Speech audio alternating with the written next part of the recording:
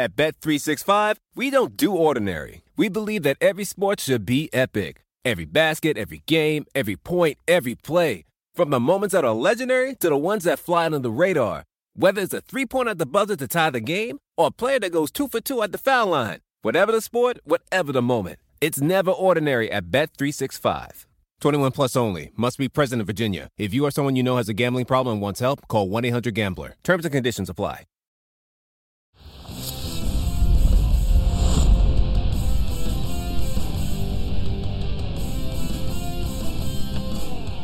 Tuesday edition of PFTPM, 5 days away from Super Bowl 55. Charean Williams, Mike Florio. Over the course of the next hour, we'll have Colts running back Nyheim Hines and Sean King, our good friend from the old NBCSN Pro Football Talk in the afternoon days, will be joining us. Always a fun guy. He was a quarterback for the Tampa Bay Buccaneers that almost got to the Super Bowl back in 1999 against the greatest show-offs on turf. Charean, good afternoon. How are you? I'm fantastic, Mike, and I had Sean King in Tampa, and I can't wait to talk to him. Well, the thing about talking to Sean King is you need to set some time aside because Sean likes to talk, Yes. and I like to listen to Sean, so we'll have some fun with Sean coming up. Before we get to Nyheim and Sean, and I think we're also going to play an interview that we did earlier today with Cam Akers of the Rams, let's get to some of the news coming out of Tampa. Although no one's in Tampa yet, the teams won't be there other than the team that lives there. But yeah, you get the point. Here's Patrick Mahomes from earlier today. He had that toe injury that contributed to injury question marks going into the AFC Championship. He had the concussion. He had the toe. Would the toe be okay? Here's Mahomes with an update on that toe that had him hobbled in the divisional round against the Browns. It feels a lot better. Having these 2 weeks to let it rest and heal up, especially being almost 3 weeks away from over 3 weeks away from the injury itself.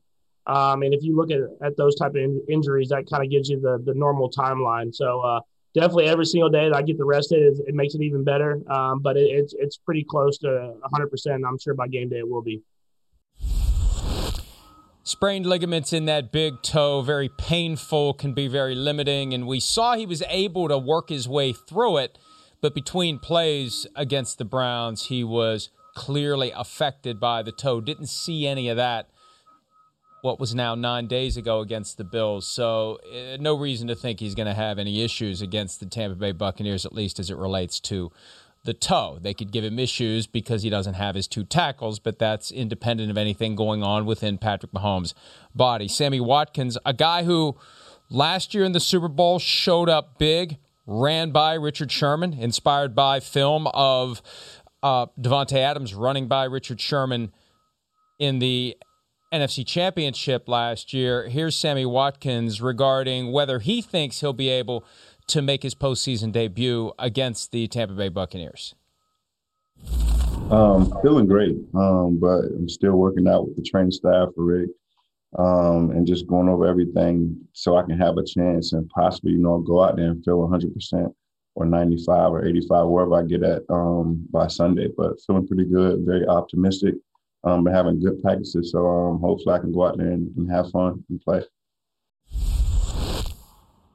Charean, I'm trying to jam so much of the show in before we get to the guests, I haven't let you talk. I'm sorry. Let's start with Sammy Watkins and work backward. I just think the Chiefs have to just count on nothing from Sammy Watkins, and whatever you get's a bonus.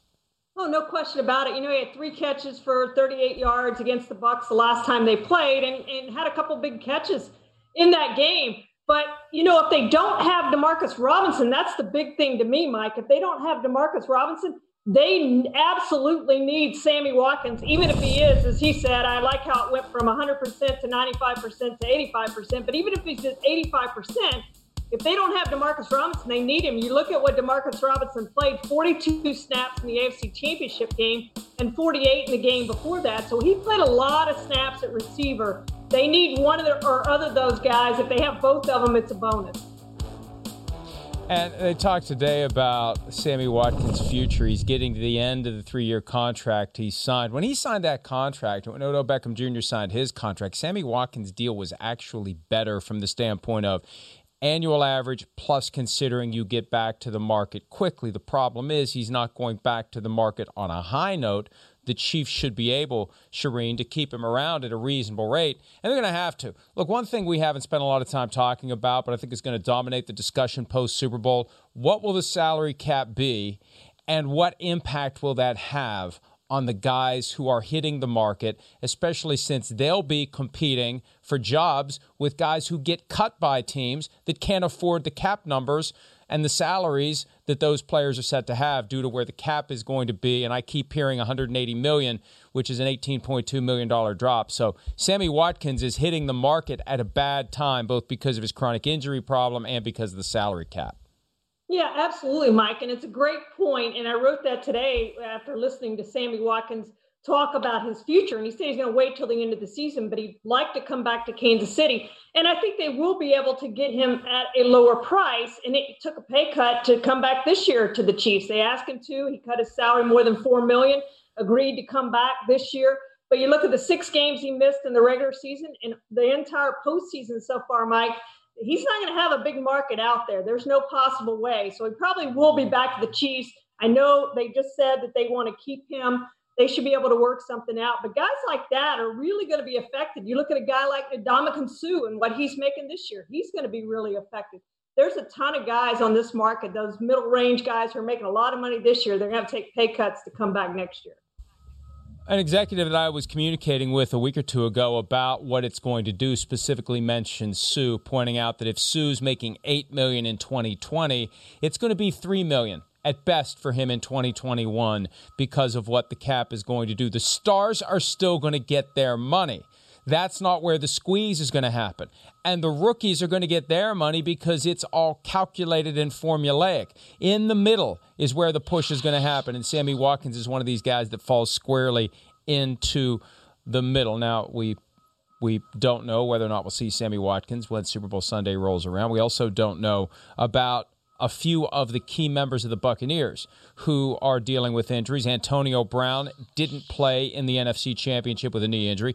Jordan Whitehead, great safety, did play but suffered a shoulder injury. He punched out a couple of footballs during that game and really helped with what seemed to be the dagger, the fumble that helped the Bucs run up the score to 28-10 before they held on to win the game. And then Antoine Winfield Jr., who got hurt late in the week before the NFC Championship, was a kind of a surprise scratch for the game. Still not ready to go, according to the Buccaneers. You know, they can get by without Antonio Brown, but if they don't have Whitehead and Winfield, that puts a lot of pressure on the guys who will be left over in the secondary. That's exactly where I was going, Mike. You know, we talk about AB and how big he is, and you look at the first Super Bowl he played in, he had 1 catch for 1 yard. I know he wants to play and improve upon that. Obviously, they're fine, as they showed last week in the NFC Championship game without him. They have enough weapons. Tyler Johnson and Scotty Miller stepped up and each had a huge play in that game. So they can do without AB. They can't do without those 2 starting safeties. I don't like their chances if those 2 guys can't play. Fortunately, they have a few more days to get healthy. They can do that and get on the field. I like the Bucs' chances much, much better, Mike, having those 2 guys in there for the entire game. Yeah, absolutely right. And that Buccaneers defense has gotten so much better since losing to the Chiefs in Week 12. They had the bye week the following Sunday, and then 7 games, 7 wins, defense improving, offense improving. And Devin White has become, I think, the heart and soul of that defense as the middle linebacker. He can get all across the field. He can make things happen. He hits hard. He plays hard. He's great when it comes to instincts for getting to the football. And he has a guy next to him in Lavonte David who's been around since 2012. He gets overlooked. Devin White spoke yesterday about an arrangement he has with Lavonte David. And I want to be clear going in, and I thought I was clear when I wrote about it earlier today, but again, reasoning with Twitter is like trying to teach a dog to fly an airplane.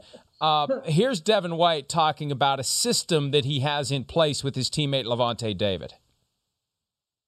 I mean, it's been great, he done taught me a lot, still teaching me a lot. And I'm teaching him some too, especially like it's always that mentality, like beat me to the ball, get more tackles than me. Let's see who can come up with the biggest play first. That whoever come up with the biggest play, that person got to pay the other person $1,000. Just little stuff that I'm able to throw into our game to make it more interesting as well. See, this is something that for those of us who follow the game closely and who were covering the game 9 years ago, you hear that, and that is an immediate, not just red flag, that's sirens, that's red flashing lights, that is no, don't start down that slippery slope, don't go there, because that's exactly what was at the foundation of the Saints bounty scandal, the thing that used to be cultural throughout the NFL. For whatever reason, they didn't bother to discipline anyone else. They caught the Saints, they hammered the Saints, and scared everyone else straight. But this idea of guys exchanging money for big plays, well, what's a big play? Interception, fumble, maybe applying a clean legal hit to a guy who can no longer play in the game because of that clean legal hit. That was the bounty system. And I just recall the clear message coming out of that, Shireen: knock this stuff off completely. No pots of money, no exchanging money, no systems for supplemental walking around money. We don't do it anymore. And here we are 9 years later, and Devin White's only in the NFL 2 years, but it tells me it's still out there. And they just better be careful, or they're going to end up, one of these teams not having a head coach for a year. Here's where it becomes a problem, Mike, is if he says something and then knocks Patrick Mahomes out of the game, legal or not. So let's take it to a real world experience, right? Mack Wilson hit Patrick Mahomes, knocked him out of the game 2 games ago in the divisional round of the postseason. What if Mack Wilson had said something like this before the game and then knocks him out? Now, Mack Wilson was not fined for that hit. He was not penalized. I don't think he was penalized, right, for that hit. But if he had said something like this, Mike, it would have been a huge controversy. The NFL would have had to investigate that. So for the Bucs' sake, Devin White's sake, he better hope that he's not in on a hit. Or Lavonte David is not in a hit that knocks Patrick Mahomes out of this game, because then it's going to become a really big deal.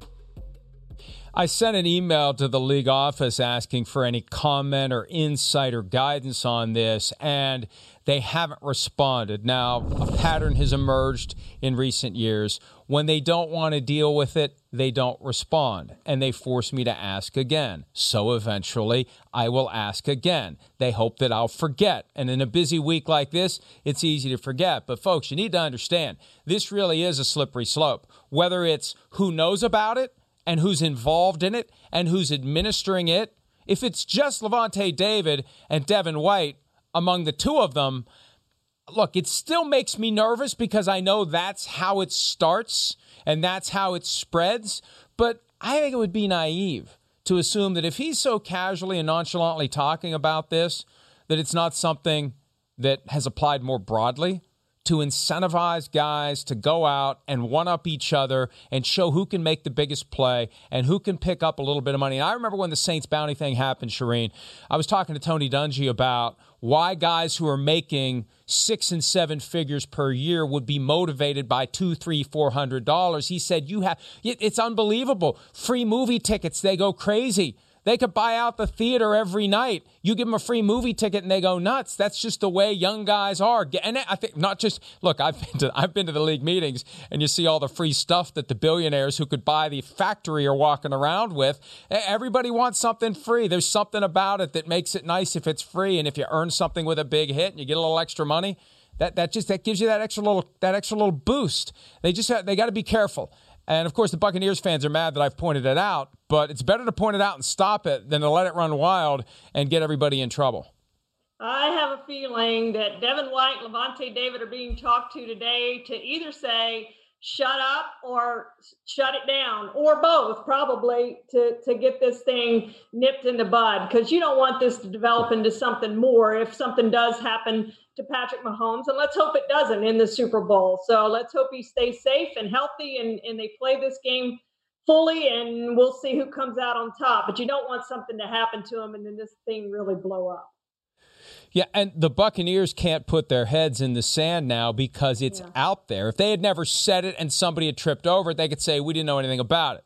you can't say we didn't know anything about it now because your guy, and I'm not faulting Devin White. When in Rome, he doesn't know. He's new to the NFL. If they're allowing this atmosphere and culture, if it's still there, but it's just very discreet, he didn't know. Nobody told him not to say anything. Nobody told him not to do it. He's just doing what guys do. So, again, I'm not criticizing him.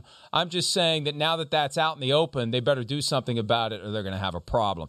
EA Sports had a problem in the form of litigation that arose because they had a college football game that was not compensating the players whose names, images, and likenesses would work into the game. And I remember buying that game back, 10, 15 years ago, and the West Virginia players, you knew who they were, even though their names weren't on the back of their jerseys. They were the same size. They were the same shape. They had the same attributes. When you gave a guy the football and he took off, you knew that that was the starting running back. So, Shireen, now that we're moving toward players being able to get paid for their names, image, and likenesses, college football is coming back. Now, it's not coming back this year, but it's coming back at some point. I think, Shireen, they're trying to get the guts of this in place, the infrastructure in place, so once they figure out how to properly pay the kids and compensate them for their names, their image, and their likenesses, they'll be able to fire up the game and get it to market quickly.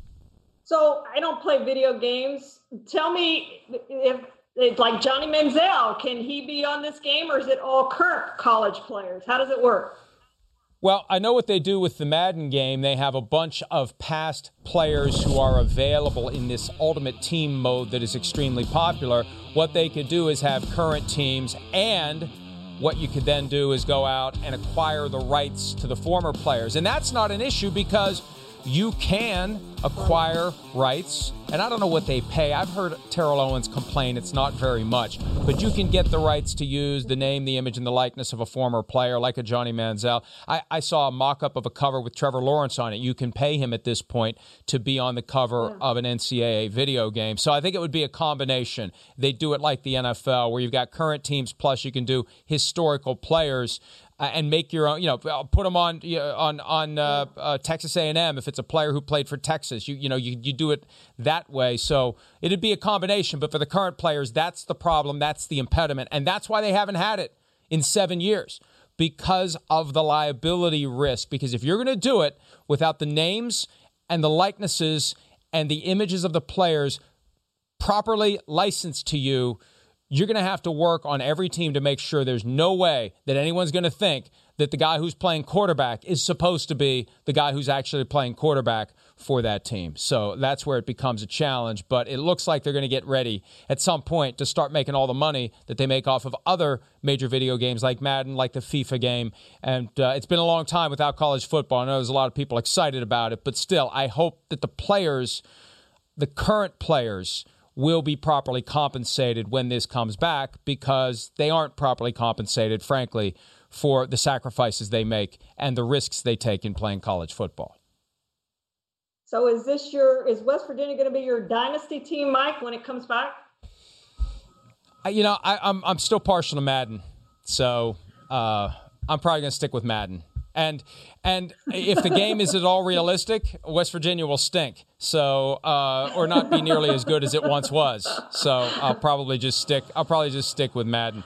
All right, let's take a break. Nyheim Hines, Colts running back, a team that is in significant transition as it relates to the quarterback position. We'll get Nyheim's thoughts on that and other things related to the franchise that he plays for when PFT PM continues right after this.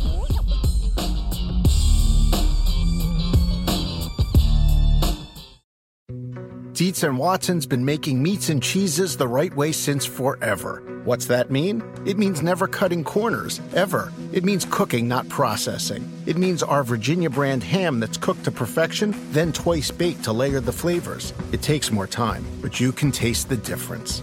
We come to work every day to do it the right way, even if it's the hard way. Because if it's not right for us, it's not right for you. Dietz & Watson, it's a family thing since 1939.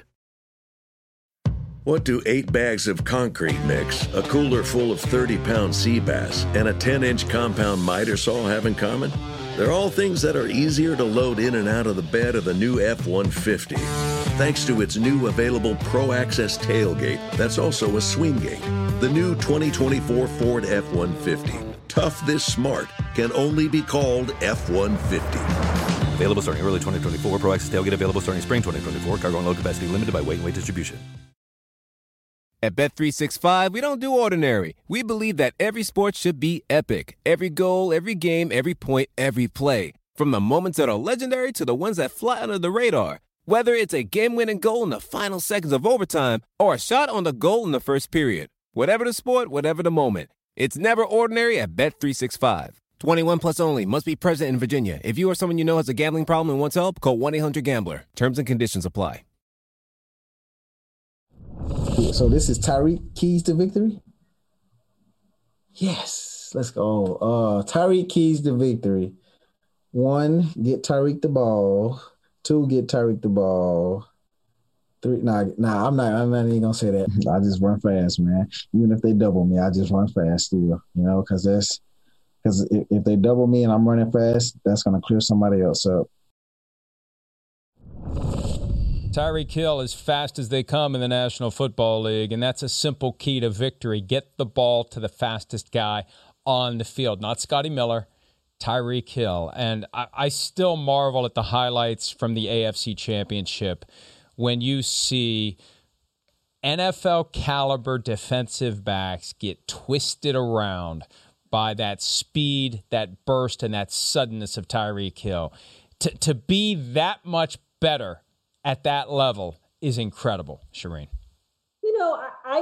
The best catch I think he made was the one that didn't count. I can't remember what that game was. I think it was a Monday night game, right, or a Sunday night game where he made the catch on his hip and they didn't know to review it. He didn't even know he caught the ball. But some of the catches he makes are just amazing. It's not just the speed, but the catches he makes are outstanding, and he ranks right up there. I can't imagine trying to stop him and Travis Kelce both. It's an impossible task. Well, and the Bills were able to stop neither. That's the problem. You could ideally take away one.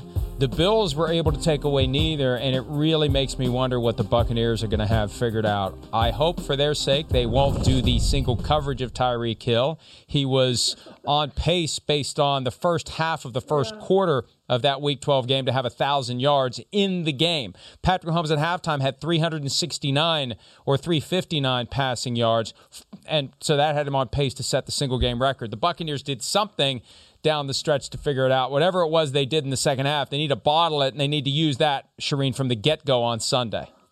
Absolutely. And like we talked about, Mike, it's going to help if you have your safeties in there, your starting safeties. And Jordan Whitehead made such big plays in that NFC Championship game before he left. They really need those guys to step up. But that defense has got to play better. They've got to get pressure on Patrick Mahomes. Whether they sack him or not is a different thing, but at least pressure him a little bit and do it without blitzing, because we know how good Patrick Mahomes is against the blitz, Mike.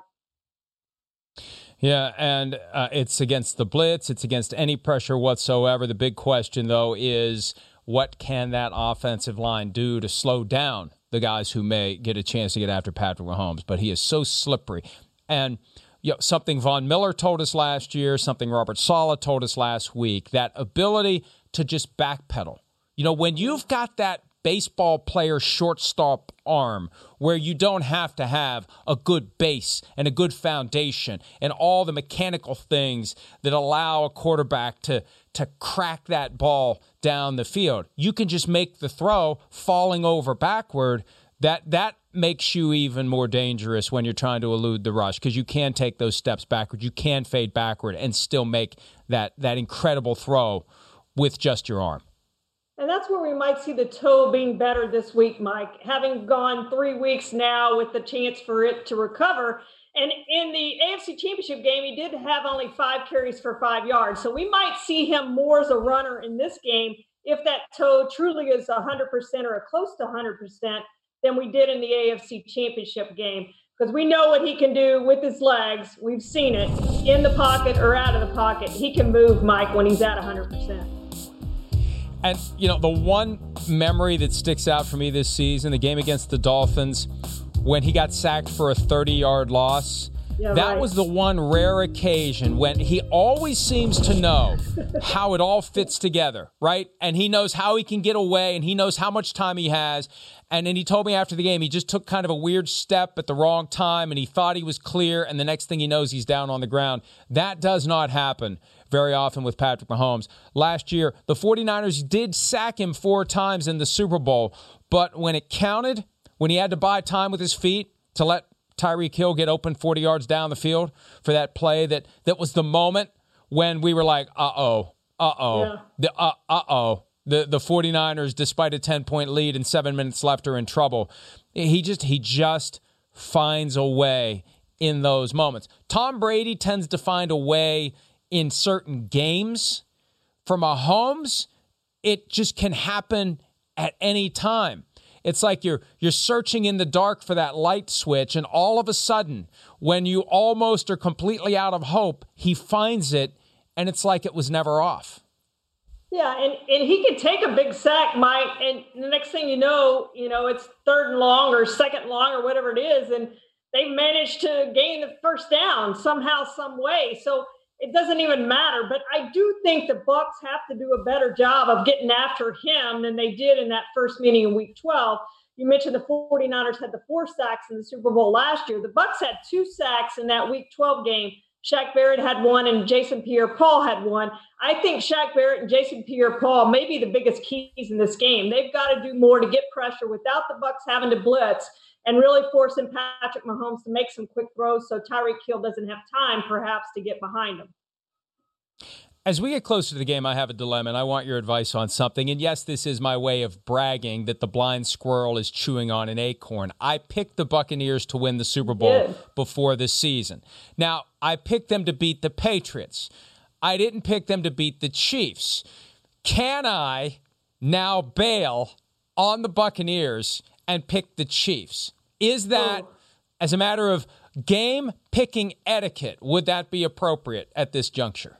Yeah, I think since the whole season has passed, I think you get a pass on that, and you would be allowed to pick the Chiefs at this time. I picked the Bucs to get there and lose to the Ravens, so I'm still okay with the Bucs if they lose. At least I can say I got the Bucs there, and I picked them to lose in the Super Bowl before the year started. So that's pretty good when you go 1-2.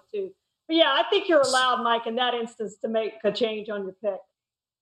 Okay, so if I do pick the Chiefs to win the Super Bowl and the Tampa Bay Buccaneers win, I can still say I picked the Buccaneers to win the Super Bowl before the season began. Thank you. Shireen has given me license to do exactly the thing that I feel like I shouldn't do, and now I feel somewhat better about it. Let's take a break. Our good friend Sean King, former Buccaneers quarterback who played for the Cardinals and maybe one other team in there. I can't remember. I have to do some research during the break to see where else Sean played. We'll talk to him when PFTPM continues right after this.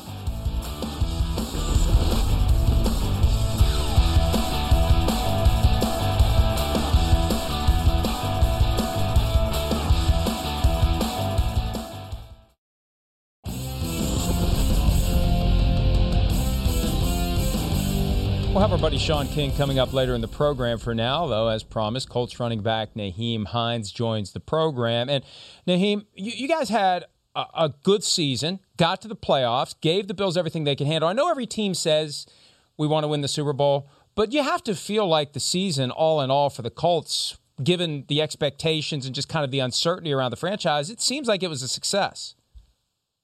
Definitely. We have this year, we definitely have nothing to hang our heads on, but the way I look at it, and a lot of people look at it, is we did fall short of our goal. And though it wasn't this year, we could win the Super Bowl. We're definitely in the right direction. We're going to we're about to keep making steps to go towards the Super Bowl, and that's our goal. Did you sense during? Go ahead, Shireen. I was going to say you guys have already had a ton of changes in the offseason. What are you going to miss most about Phillip Rivers? Just the competitive nature he brought every day and just doing the right thing and being a pro. I love watching him play cornhole. I love watching him shoot free throws, and just love how he woke up every day just as hungry as a guy like myself, and he's done everything that he could possibly imagine with all his accolades. You've also had the change, obviously, at offensive coordinator. How much interaction have you had with Marcus Brady, and what do you expect from him, and how's the offense going to be a little bit different? It's going to be a great offense. I'm not exactly sure Marcus' spin on it yet, but Marcus has been he's been in our facility, been around, and been the brains behind a lot of things. He's in that quarterback room with Frank, Nick Sirianni, and Phillip, and every quarterback that's played. So I think everything's going to be fine. And Marcus is a very, very intellectual guy. So I think our offense is going to be great. It's probably going to have his own little spin to it, and we're going to go out there and execute it. You know, I mentioned the playoff game against the Bills. You guys, you had your way with them offensively. 450 yards, no turnovers. Did you sense during the game that the players were kind of a little nervous that, you know, this magical season they had may come to an abrupt end? I don't really think so. Not much. We might have had them on their heels, but, you know, it's a 4-quarter game. And I'm sure they came out knowing with us even throughout the highs and lows that it was going to be a 4-quarter game. And just looking back on the game and, you know, the season, we just didn't make the plays that we needed to make to win. And that was, like, evident with a lot of our losses. So that's really been our focus, just, you know, coming back next year and figuring out how, like, you know, the good teams make those plays and how we can be a great team. We just got to make them plays. So we're going to make sure that we execute when it comes to it. Do you have a little wish list you carry around of guys that you hope will be quarterback of the team next year? No. Honestly, truthfully, not. I trust in you know, Chris Ballard and Jim Irsay and everybody in our staff to make the right choice for our team. They've been doing a great job, and we've built together a pretty great squad over the past 3 years with Coach Frank Reich. So I think whoever we bring in, they're going to be great for our organization, and we're going to go out there and try to make them look good too. You played with a lot of quarterbacks, Nyheim, and you kind of came into your own in your rookie year when you made that great catch over the Honey Badger from Andrew Luck. Do you ever see Andrew Luck coming back and playing again? Oh, absolutely not. I don't see it at all. I actually saw ESPN talking about him earlier this week, and I think truthfully Andrew's probably happy with his decision, and if he doesn't, he'll come back. But I think Andrew, he has a wife and he has a kid who's over 1 year old. I think he's enjoying that and enjoying the retirement life. So you don't even have a favorite quarterback you want to see on your team next year, if you could pick it? No, I honestly would, especially with having this be my fourth quarterback in 4 years. I've just learned not to have any favorites. I've learned whoever comes in there, I just need to make sure I'm at my spot, at the right spot at the right time for my play, honestly. Nyheim, Jonathan Taylor had a great rookie season, really came on strong near the end, especially had that huge game toward the end of the regular season, 200-plus yards. How much did you work with him? How much did you help him, especially when, you know, coming into the NFL, you're not used to playing as many games as you played at the college level. How much of what we saw from him was a result of you kind of helping him get through that rookie year?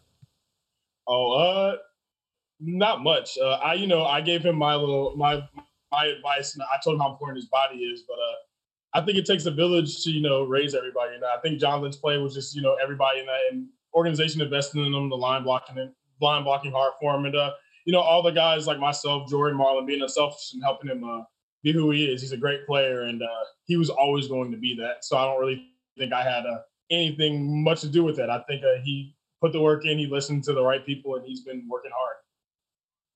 Hey, Nyheim, before we let you run, tell us what you have going on with MDA.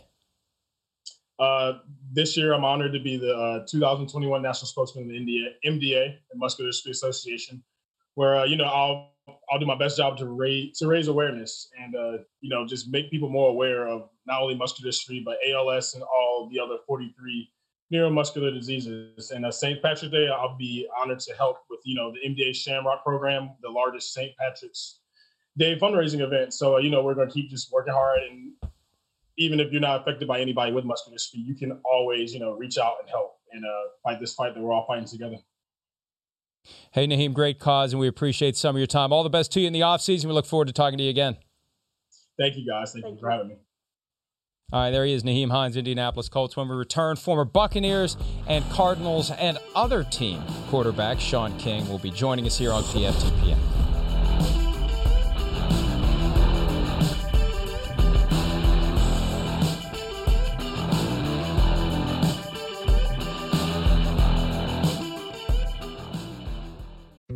Dietz & Watson's been making meats and cheeses the right way since forever. What's that mean? It means never cutting corners, ever. It means cooking, not processing. It means our Virginia brand ham that's cooked to perfection, then twice baked to layer the flavors. It takes more time, but you can taste the difference.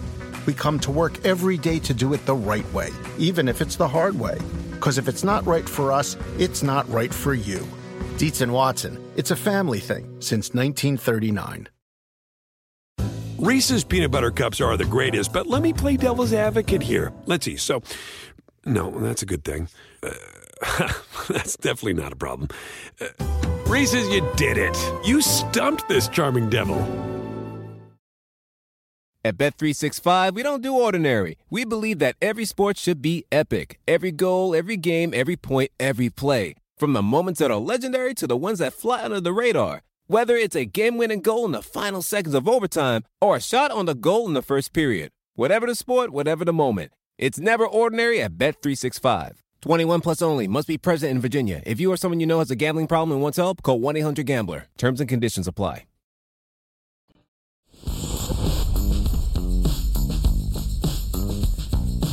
Welcome back to PFTPM, and look who we have here, a member of the family, alumnus of the old Pro Football Talk Show on NBCSN, our good friend, former Buccaneers quarterback who won the first playoff game in franchise history. He's Sean King. What's up, Sean?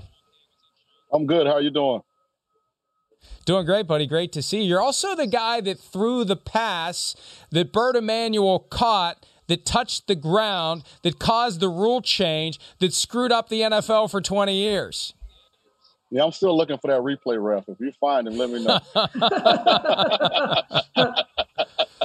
What do you remember most from that game? You guys came so close to beating that great Rams team. 11-6 or 11-5 was the final score. What stands out to you the most from that all these years later? Well, now when you see all the technology and the communication that exists between a controversial play or what's deemed to be a controversial play and how it's communicated, it was so different back then. Like, we actually called timeout after the catch, and we had no idea that the play was even being reviewed. I remember, just like yesterday, I had actually called the next play in the huddle, and we were breaking the huddle, and the referee was standing over the ball, and he said, go back in the huddle. So that was the first time that we it was brought to our attention that something may be, not right. So, just the fact that we didn't even know, was one of the fascinating aspects of that not a lot of people would know. Sean, I was there when you were drafted in 1999, and that was a great team. You guys played on one of the best defenses, 2 Hall of Famers now. Obviously, the 2002 team won the Super Bowl. What was the best team in Tampa Bay ever, you think? Oh, well, defensively, I think it was a 99 team. And if you look at the allocation of resources, all the money was on that side of the ball. And John Gruden did a great job when he came in. But also, I think organizationally, for the first time, they invested on offense. We added Keenan McCardell. We added Joe Jurevicius. We added Ricky Dudley, Michael Pittman, Thomas Jones. So for the first time since I had been there, we actually put a lot of our resources from a salary cap standpoint on offense. So I think that's what got us over the hump, because now we had an offense that can actually, pick up for our defense regularly when they weren't playing at the highest level. Do you think it's possible these days, Sean, to win on defense, to win with a great defense and maybe not a top franchise quarterback? I mean, you look at these 2 quarterbacks in the game, they're 2 of the best quarterbacks and perhaps headed toward NFL history for Patrick Mahomes, and obviously for Brady, he's already there. But can you win with defense? The old adage. I think you can. I think what's happened is the finish line has been adjusted to what great defense is. In 99 and 02, great defense was you held an opponent under 20 points, like you hit the quarterback, you were physical with the wide receivers after the catch, like you just went out and had a dominant physical defense. To me now in 2020, 21, you can win with defense, but it's got to be based on turnovers. You've got to have a group that can take away the football from the other team's offense and give your guys extra possessions, because the rule changes have made it so that you can't play that same physical brand of defense. Hey, Sean, these 2 teams that are going to be playing on Sunday, known for offense, their defenses get overlooked. They're both pretty good. The Chiefs have been good all year. The Buccaneers have gotten a lot better in recent weeks. Which of the 2 defenses would you rather face if you were the quarterback? The Chiefs, absolutely. I don't think the Chiefs are near as good as they were last year on defense, whereas I think Tampa literally line up with 4 down linemen and rush Shaq Barrett and JPP and get consistent pressure. You got 2 of the best linebackers in the National Football League in Devin White and Levante David. And then his name's not mentioned a lot, but Kevin Ross has done a tremendous job with this secondary. When you're talking about a young group of players, even though they're talented, they've been very inconsistent throughout the regular season. They've been outstanding the last 2 weeks, enforcing turnovers, getting past this defense on 3rd down, like covering elite wide receivers in one-on-one situations, not getting bad penalties in big situations. So I think Tampa's a lot more talented defensively, and I think they're playing at a higher level currently. You know, it's been 18 years since the last time the Buccaneers were in the Super Bowl, and it's a different kind of a world now, obviously. But how does the excitement level in Tampa this time compare to how it was the last time around in 2002? Well, this is Title Town, and everyone, I know you have a national show. You have a lot of people that watch and tune in to hear what Mike Florio has to say. Listen, we are telling you guys, this is Title Town, USA. Tampa Bay Rays made it to the World Series. Even though we didn't win it, we were in the World Series. The Tampa Bay Lightning won the Stanley Cup. Our hockey team, the Tampa Bay Rowdies, won their championship. And now our NFL professional football team, the Tampa Bay Buccaneers, are in the Super Bowl with a chance to bring the Lombardi Trophy back here for the second time. So it's been a pretty neat, 6 to 8 months for this city. And this is a great way to put a bow on top of it again. We got to win. You've got a couple of your teammates in the Hall of Fame. John Lynch and Rondé Barber are finalists this year. How cool will it be, especially for John? He seems the closest to getting in. How cool would it be to see him get in this year? It just kind of icing on top of the cake for the Bucks. Well, it'd be great because not only are John Lynch and Rondé Barber great players, they're great people.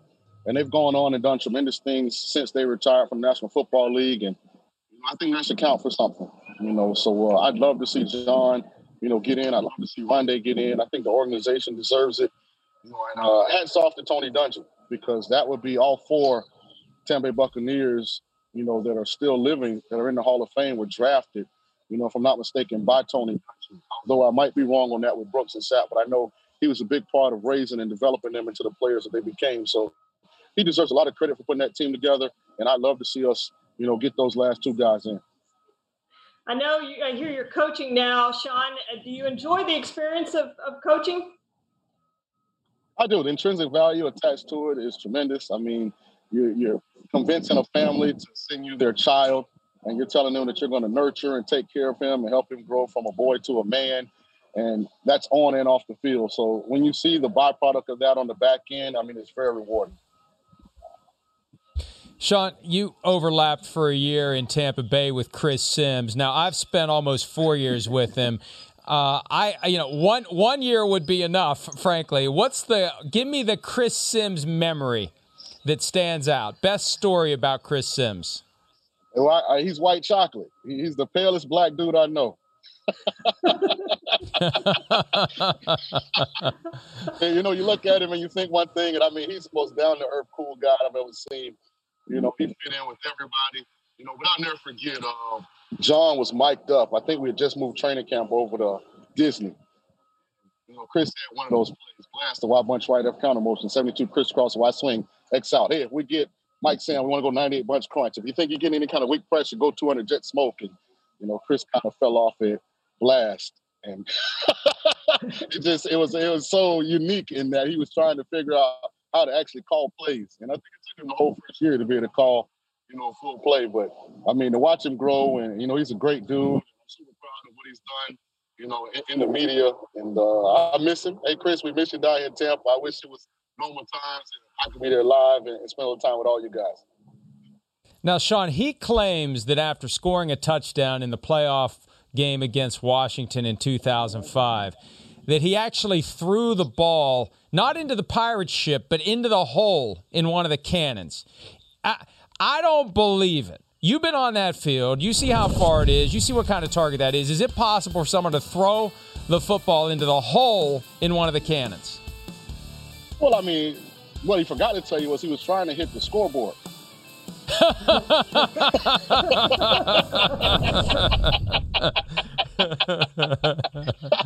So I do believe the ball could have went in the cannon, but I don't think he was aiming for the cannon. I think he was aiming at the scoreboard. What's the key for the Bucs in this game, Sean? I think we have to control time of possession. If you look back at the regular season game between Kansas City and Tampa, the Chiefs had the ball for 36 minutes. Tampa only had it for 23.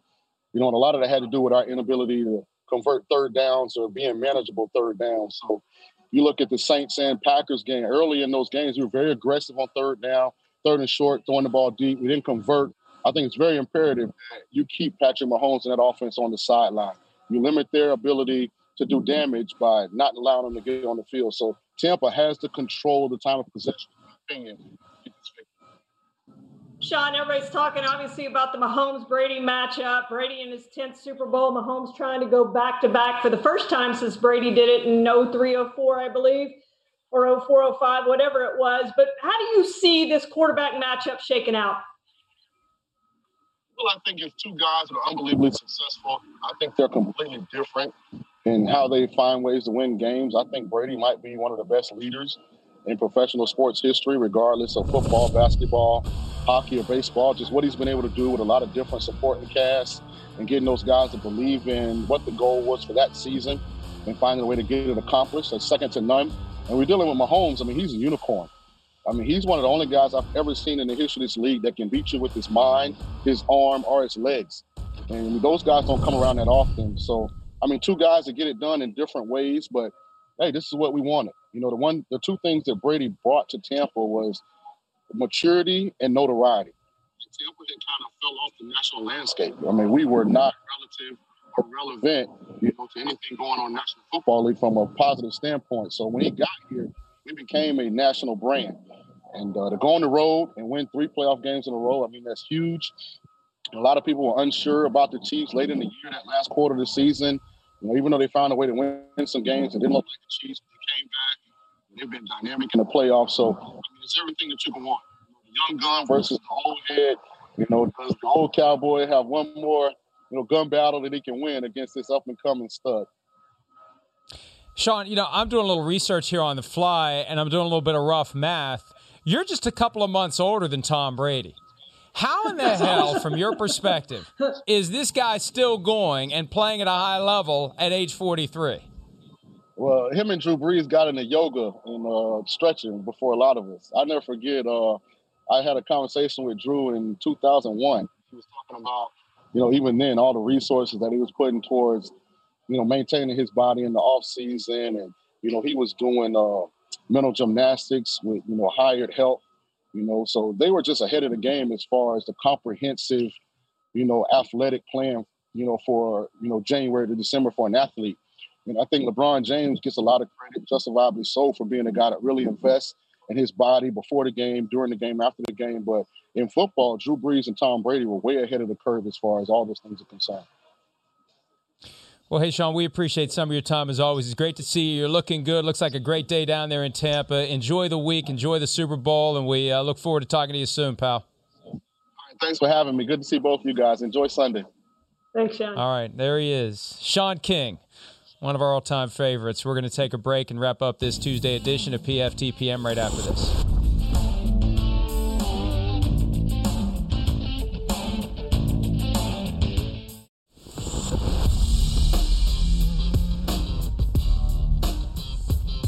Well, Shireen, our new arrival, Miles Simmons, found out the hard way today the meaning of the term ratio on Twitter when, on Groundhog Day, he made the observation that he doesn't really like the movie. Groundhog Day is not a good movie, he said, and a lot of people let him hear it to the contrary. So I retweeted it, of course, to give it an even bigger platform so he would get hit harder by it. We just got to get him used to the Twitter mob. Yeah. You got to thicken your skin. He's the new hire. He's getting hazed a little bit, and he's also got to get used to it. So I said, inspired by this, name a movie that you don't like that you feel you're supposed to like. Shireen, what is your number one movie that you don't like but you think you're supposed to like? You know, there was the movie that came out a few years ago, and I don't know if it won the Academy Award, but I know it was up for a ton of Academy Awards, Crash. And I started watching it, and we got about 20 or 25 minutes into it, so we can't do this. So I know it was highly acclaimed. I know it was supposed to be a good movie. I didn't get into that one, and I never finished that one. But I like Groundhog Day. I'm on the text string with I know it's created a controversy even among us, whether you like it or don't like it, and I tend to like Groundhog Day.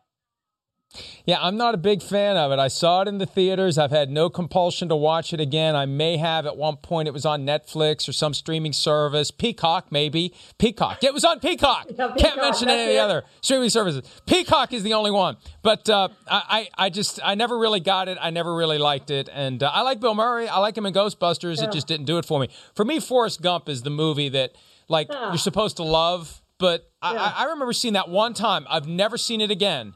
And I remember sitting in the theater in 1994 thinking, when is this thing ever going to end and what is the point?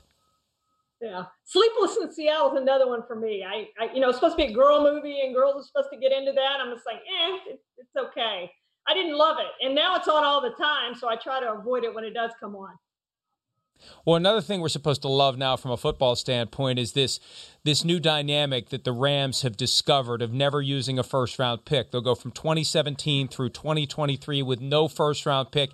Go get great players elsewhere. You don't need first-round picks. It's a crapshoot. And first of all, Shireen, they wouldn't have Aaron Donald if they didn't use their 2014 first-round pick. And secondly, and this is the thing that people are not paying attention to, the rookie wage scale allows you to acquire young talent, possibly great talent, and have that talent under contract for at least 4, as many as 5 years.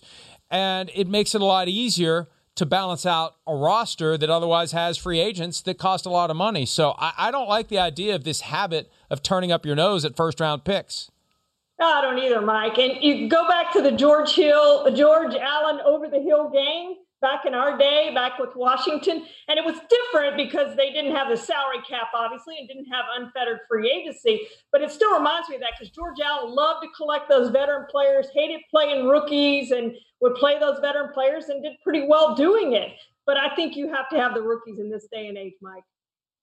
And even though the NFL is now a true year-to-year proposition, I think it's important to have a young nucleus of players who become your future. And the Rams just don't have that. Guys are getting older. In 3, 4, 5 years, who knows where the Rams are going to be. They got to worry about the Chargers taking over L.A. if they're not careful. That's it for today's PFTPM. Everyone have a great evening. We'll see you back here again tomorrow.